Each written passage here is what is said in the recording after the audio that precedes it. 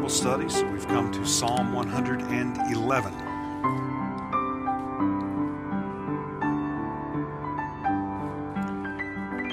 Psalm 111.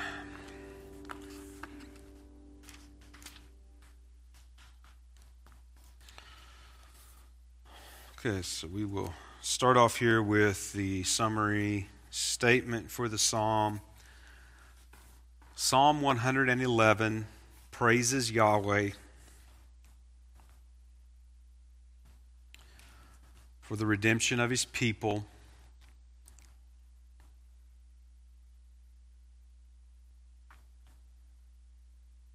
through faithfulness to His everlasting covenant.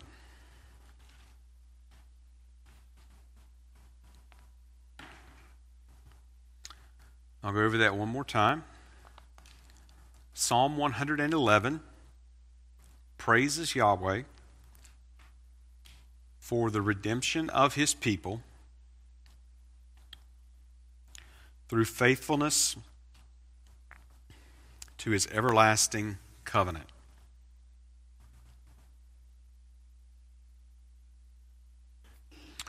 Simple outline for the psalm, two parts, verses 1 to 4. His righteousness is forever.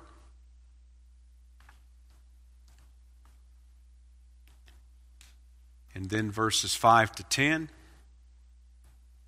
His covenant is forever. So I'll go over that one more time. Verses 1 to 4. His righteousness is forever. Verses 5 to 10, His covenant is forever. All right, we'll go to our observations. Psalm 111 is an anonymous psalm, so there's no superscription for the psalm, so there's no author that is given. There's been no author attributed to any particular author historically. Generally there's always at least some suggestion of David for every anonymous psalm, but not really a real compelling reason to try to ascribe it to him. There's no musical direction in the psalm. There's no occasion that is given. However, the psalm does envision a future scene that has not yet been fulfilled. But there is no occasion of the writing of the psalm that has been given. So Psalm 111, to categorize it as a praise psalm, and we probably, I didn't do this for the three at the end of book 4, but probably need to give it its own sort of subcategory of a praise psalm. It's a hallelujah psalm. And there are several of those here in book 5, the 3 that ends book 4. So probably need to use that designation. It's a praise psalm. In particularly, it is a hallelujah psalm.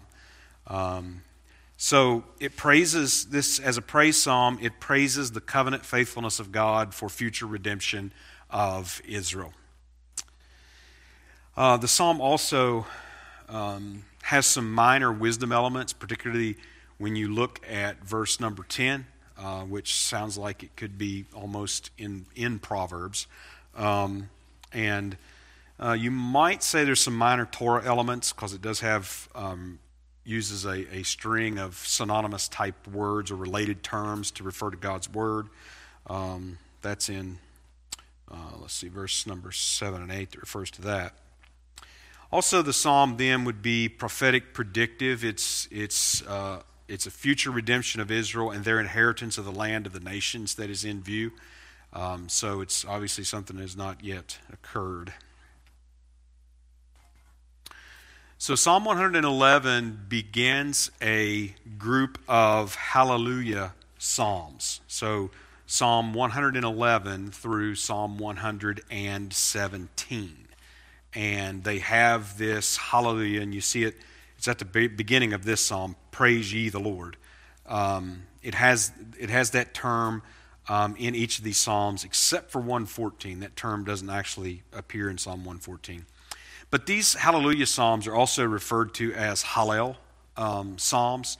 And these Hallel psalms, which particularly are featured in book number 5, So I thought this was just an interesting comment. This is from the Talmud, the Pesachim, 117a, I think number 7, states that the Hallel includes expressions of gratitude for redemption, and that when Israel is redeemed in the future, they recite it over their redemption. So I thought that was an interesting tradition in Judaism pertaining to the Hallel Psalms.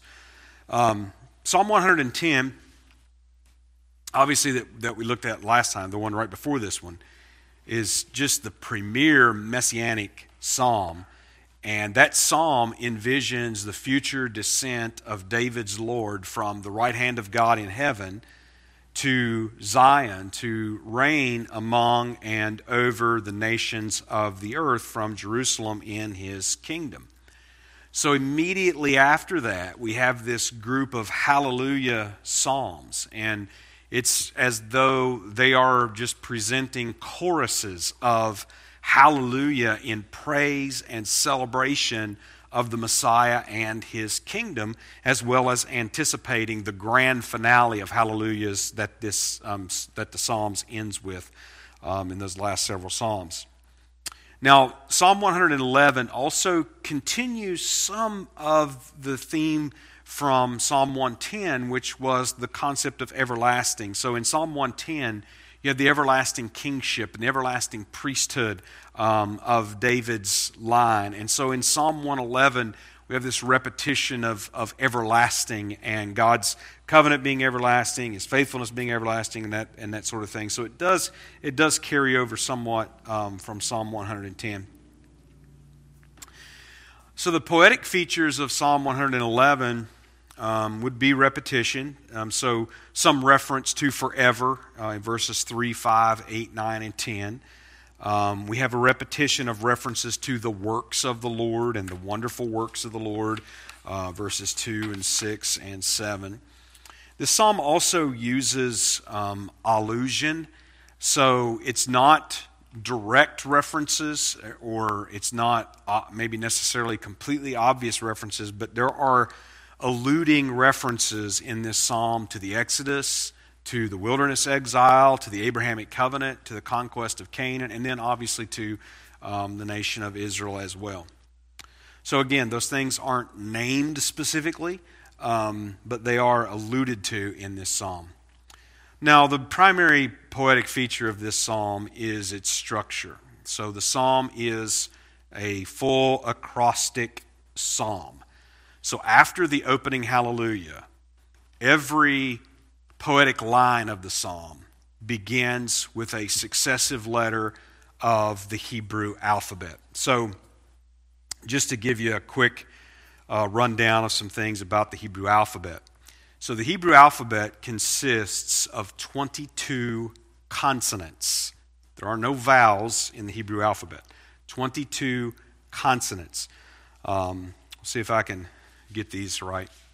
Aleph, Bet, Gimel, Dalet, He, Vav, Zayin, Het, Tet, Yod, Kaf, Lamed, Mem, Nun, Samek, Ayin, Pei, Sade, Kof, Resh, Sin, Tav. So those are the 22 consonants of the Hebrew alphabet. 7 of those letters have different forms. And when they have different forms, they are pronounced differently. All right. So, for instance, the letter Bet, which is the second letter, and these forms are it's a dot. It's called a dagesh, and it's in a different place in relation to the character. So the Bet, when it has a dagesh, sounds like B as in ball, ba ba. Without the dagesh, the same letter has the sound of a V, like vet or vine or something like that.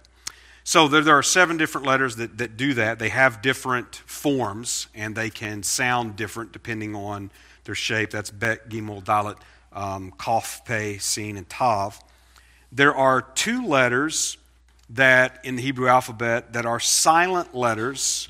They do not have any sound, and they're actually glottal stops. All right, so that there's no. We have glottal stops in English, but we don't have letters for them. So an example would be like the word pizza. Pizza has a glottal stop in it, but there's no letter that indicates that in English. So the letter Aleph, which starts the alphabet, and a lot of people mistakenly think that Aleph is the same thing as A in English. It is not. It is silent. It's a glottal stop. It has no sound. There's no pronunciation. And the letter Ayin. And there are two letters in the Hebrew alphabet that there is no equivalent sound in English. And that would be the letter Chet, which is both of them are very guttural. Chet. There's no English sound really that is comparable to that. And the letter Resh, which is sort of like an English R, but it is much more guttural and less, that would be, is that dental or labial? I don't remember those linguistic terms. But anyway, so that's just a little quick rundown, just some things about the Hebrew alphabet, because there are several psalms that we look at as we go forward that they are laid out according to this acrostic. So in this psalm, each new line begins with, and it doesn't correspond to the verses, but each new line begins with a successive letter, all the way from Aleph to Tav. And so the use of an acrostic was to aid in memorization, and it's also a way of expressing what in English we might refer to as an A to Z catalog. In other words, we're covering everything. So it's a way of expressing that it's an exhaustive statement of a particular theme. And so in this case, God's everlasting covenant faithfulness is what is reflected and stated again and again throughout this psalm. And so that is the primary poetic feature of that. And we'll go now to look at these verses. So there are 10 verses here in Psalm 111. Praise ye the Lord. I will praise the Lord with my whole heart. In the assembly of the upright and in the congregation, the works of the Lord are great, sought out of all them that have pleasure therein. His work is honorable and glorious, and his righteousness endureth forever. He hath made his wonderful works to be remembered. The Lord is gracious and full of compassion. He hath given meat unto them that fear him. He will ever be mindful of his covenant. He hath showed his people the power of his works, that he may give them the heritage of the heathen. The works of his hands are verity and judgment. All his commandments are sure. They stand fast forever and ever, and are done in truth and uprightness. He sent redemption unto his people. He hath commanded his covenant forever. Holy and reverend is his name. The fear of the Lord is the beginning of wisdom. A good understanding have all they that do his commandments. His praise endureth forever. So verse 1 is obviously the opening hallelujah. We get that praise ye the Lord there at the start of this verse. Now, that term hallelujah, it does not appear outside of the Psalms. And you don't encounter it in the Psalms until Psalm 104 and verse number 35. So Psalm 104, 105, and 106 all use that term. It's a little hallelujah psalm group right at the end of book 4. And then when you turn to book 5, you get that term used, Psalm 111 to Psalm 117, not except for 114. 114 does not include it. Then you have it again in Psalm 135, and then you have it at the end in Psalms 146 to 150. Now, he refers to praising the Lord with the whole heart, which is a reference to the inner being or to the whole person. And this promised praise is envisioned in the congregation. He's going to praise in the assembly of the upright. He's going to praise in the congregation. Verses 2 to 3 then begin to praise God's wonderful works. And God's wonderful works is going to be repeated. It's going to be thematic in the psalm. The reference to the works of God, and as we've encountered them in the Psalms, these can be creative works. So these can refer to his creation of the heaven and the earth, the sun, the moon, and the stars, and things like that. It can refer to at times his judgment.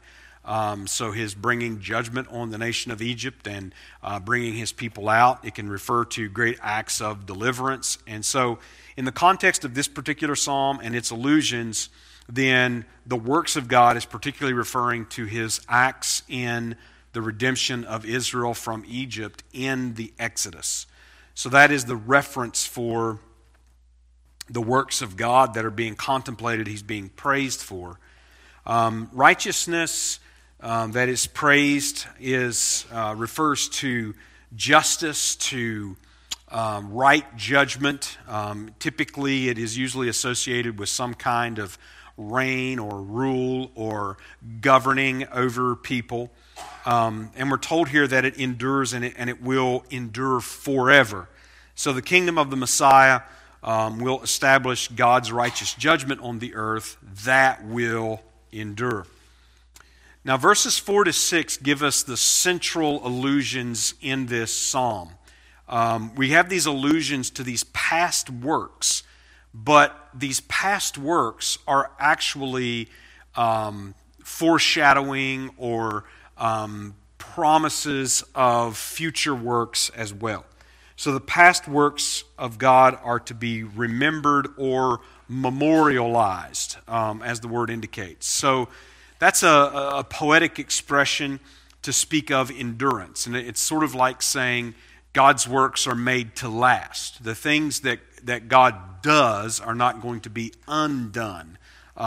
His works are enduring. Referring to God as merciful and gracious is something that often happens in reference to God's covenant faithfulness and to redemption. So God merciful and gracious is mentioned in Exodus chapter 34 in verse number 6 when he passed before Moses and declared his name. We've had references to it in places like Psalm 86:15, and particularly in Psalm 103 and verse number 8, that great psalm of redemption and forgiveness of sin and all of those sort of things. So that is a reference that speaks of God's covenant faithfulness, particularly in redemption. Now, this reference to meat being given in this context is alluding to that wilderness manna, and he will mark or remember his covenant. So in other words, he fed his people, and the implication is that he did so in faithfulness to his covenant promises. And if you remember, there are different times, Israel they were brought out of Egypt, they're brought out into the wilderness, they get to the Red Sea, and they start murmuring and complaining. Get through the Red Sea, and it's not long, they're murmuring and complaining. They're fed with the manna, and they're murmuring and complaining and all of this. And even at times when God expressed anger with them and told Moses, I'll destroy this, I'll just make a new nation out of you. And Moses prayed those great intercessory prayers where essentially Moses just says, you can't do that, because you have promised by your own name to bring this people into the land. You cannot do that. That essentially was Moses' prayer.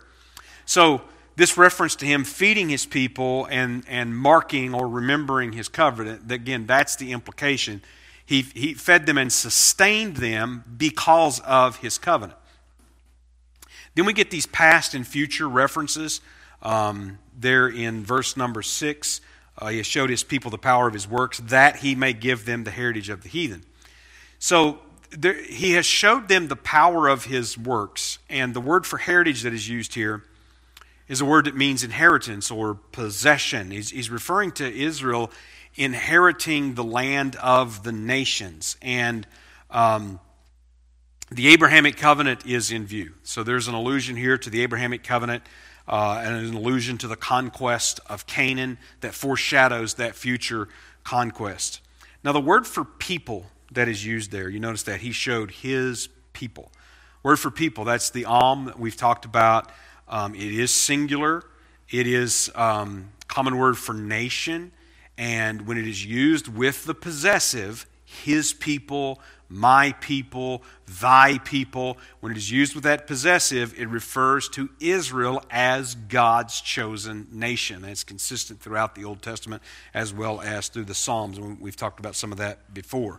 And that's what we get here. In fact, we get it a few times in this psalm, his people being referred to. And the word for heathen there at the that you see at the end of verse number 6, that's the plural. It is goyim. It is the Gentile nations that are being referred to. In other words, he's going to give them the lands of the Gentile nations, is what the expression is. Verses 7 and 8 praise the work of God, particularly through His Word. This is what I talked about, where we kind of had a little minor element of a Torah psalm, where it's a praise of God's Word. We get these related terms for His Word. Verity, which is emet, which is that's truth and judgment and all His commandments. So when you get to Psalm 119, you'll just see a proliferation of terms that are used essentially synonymously with God's Word. Statutes, judgment, His command, His law, all of those sort of things. So we get sort of a little preview of that, you might say, here in this psalm, which is also an acrostic. So we get these related terms for His Word, and essentially the expression is that His Word is sure. So God's Word is not going to fail. I mean, if God has promised that He's going to gather Israel, there's going to be a new exodus of Israel out of exile into that promised land, that is to happen in the future. If God has promised that, then His Word is sure. It's not going to fail. That's what Paul refers to in Romans chapters 9 to 11. So there's an everlasting stability of God's words. They will never fall. And that there's even the idea in the imagery there of being stood upright, like some sort of maybe like a memorial stone or something that's been set upright and fixed so that it's not going to move or going to fall. Verses 9 and 10 then give us the concluding praise in this psalm. We get this term for redemption, which is an allusion to the Exodus. And the word for command that is used, He has commanded His covenant forever. The word for command actually means to appoint or to order. So He has ordered His covenant forever. He has appointed His covenant forever. In other words, His covenant promises are everlasting. So the covenant here particularly that is being referred to is that the Abrahamic covenant. The Abrahamic covenant, which is an everlasting covenant. God has promised Abraham's seed nation will inherit the land promised for an everlasting possession. That has not yet been fulfilled, but it will be. And so that exodus under Moses and that conquest under Joshua was just a foreshadowing of what is ultimately going to occur. And Moses even prophesied of those things in Deuteronomy and Leviticus happening in the last days. The word for holy and reverend is His name. Holy, which means set apart. It's generally, a lot of times we associate holy with like moral purity, but that's not really. The idea of holiness is more of being separate. So separate from sin, which we could maybe interpret as a moral purity, certainly, but separate. There's a complete otherness to God and to His name. The word for reverend that is used here, it means something like awe-inspiring. I think maybe that even some of the newer translations have said something like holy and awesome is His name. And it's not a bad expression at all of what the word is getting at. And the reference to His name, as we have seen many times, that His name is what His everlasting covenant rests upon. In other words, if you or I enter into a legal covenant, if we enter into a legal contract or something, well, there's something greater than us that stands behind that, which would be whatever governing body that has that jurisdiction. If we fail, then that governing body can impose penalties on us and what have you. Well, there's no thing greater than God to hold Him to account for His covenant. And so just like the writer of Hebrews said, he could swear by none greater, so he swore by his own name. So God's name is what His everlasting covenant rests upon. God's name is what is at stake if Israel just remains in exile, if they're never gathered and restored and planted in that promised land with David's Lord reigning over them from Jerusalem, then God's name is what is at stake. And then we get that last verse, which the fear of the Lord is the beginning of wisdom, a common wisdom saying, places like Proverbs 1:7 and Proverbs 9:10. Wisdom, word for wisdom is used here, the very common word for wisdom in the Old Testament that has more the idea of skill than just knowledge. And a good understanding have all they that do his commandments. So we get this wisdom concept of hearing and doing God's word. We've encountered some of that in James recently, and here we see it in this Old Testament passage in the Psalms. And it's because of God's faithfulness to his promises that his praise will endure forever. So if God's works are everlasting, if God's word is everlasting, if God's attributes and God himself are everlasting, then his praise will endure forever. It will be everlasting when all these things are accomplished. Psalm 111, let's go to interpretation then. This psalm obviously teaches the everlasting righteousness of God, and the everlasting righteousness of God means faithfulness to his covenant promises. So one thing that we see in this psalm is how that God's works bear his attributes. God is holy and his works are holy. God is true and his works are true. God is righteous and his works are righteous. In other words, everything that God does is a reflection of who God is. Everything that he does is done according to his nature. So we see that coming out in this psalm, and therefore that means that all of these things are enduring. God is enduring. God is everlasting. God is eternal. Therefore his works are everlasting. What he has done cannot be undone. Now, the messianic hope of Psalm 111 is seen in the fulfillment of this future vision. And we read this psalm right after Psalm 110. And Psalm 110 gives it this context of praising the Lord, praising God for his Lord being sent to the earth to execute God's words. And so we get this word for send here in verse 9 that echoes that same word that was used in Psalm 110 in verse number 2, how that Yahweh will send the rod of strength out of Zion to rule over his enemies. So the coming of the Messiah is the one that results in inheriting the lands of the nations. And we've seen that right from the very beginning of the Psalms in Psalm 2 and verse number 8.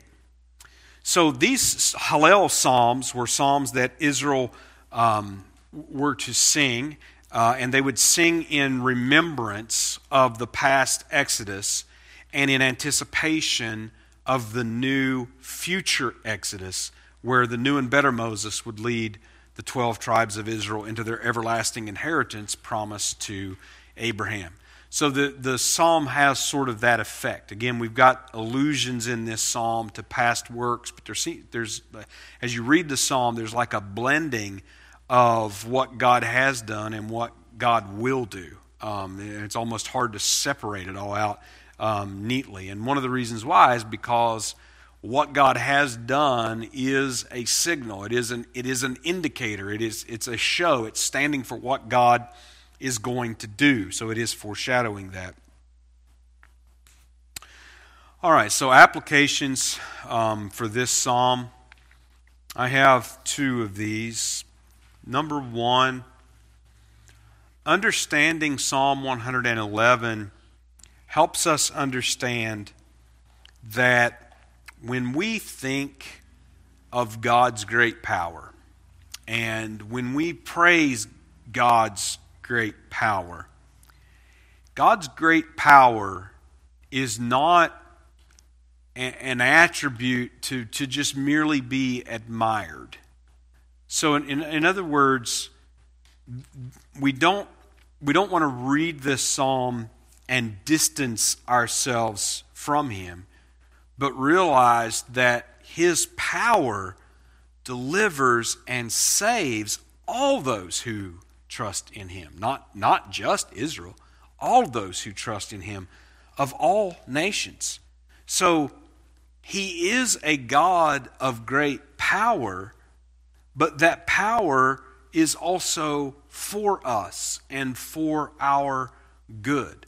So ultimately, this is a psalm sung by Israel in exile. And so it's a psalm of hope and praising the power of God that's going to fulfill all of his promises. Number 2, understanding Psalm 111 helps us understand how to read the past works of God in anticipation of his future works. So we go to a book like Genesis or Exodus and some of these Old Testament books, and we read about these things that took place thousands of years ago. And we can read those as historical events and historical facts, but we shouldn't merely leave it there. It shouldn't merely just be these historical facts and these historical events that happened that has nothing to do with us today, but rather, just as we're told in the New Testament, that we're to look for that blessed hope. And we've seen how that God has already fulfilled so many promises in the sending of Christ the first time. And so now we're in a section of the Psalms that's looking forward to Christ's return, to that second coming, and all that will happen in that time. So again, that very much applies to us as well, though we are not Israel and we do not inherit the land of Israel that was promised to Abraham, but still yet we do have inheritance in his kingdom through faith, as we are taught. So again, this we shouldn't read a psalm like this and just, again, think that it really has nothing to do with us or we're very far removed from these things that are being spoken about.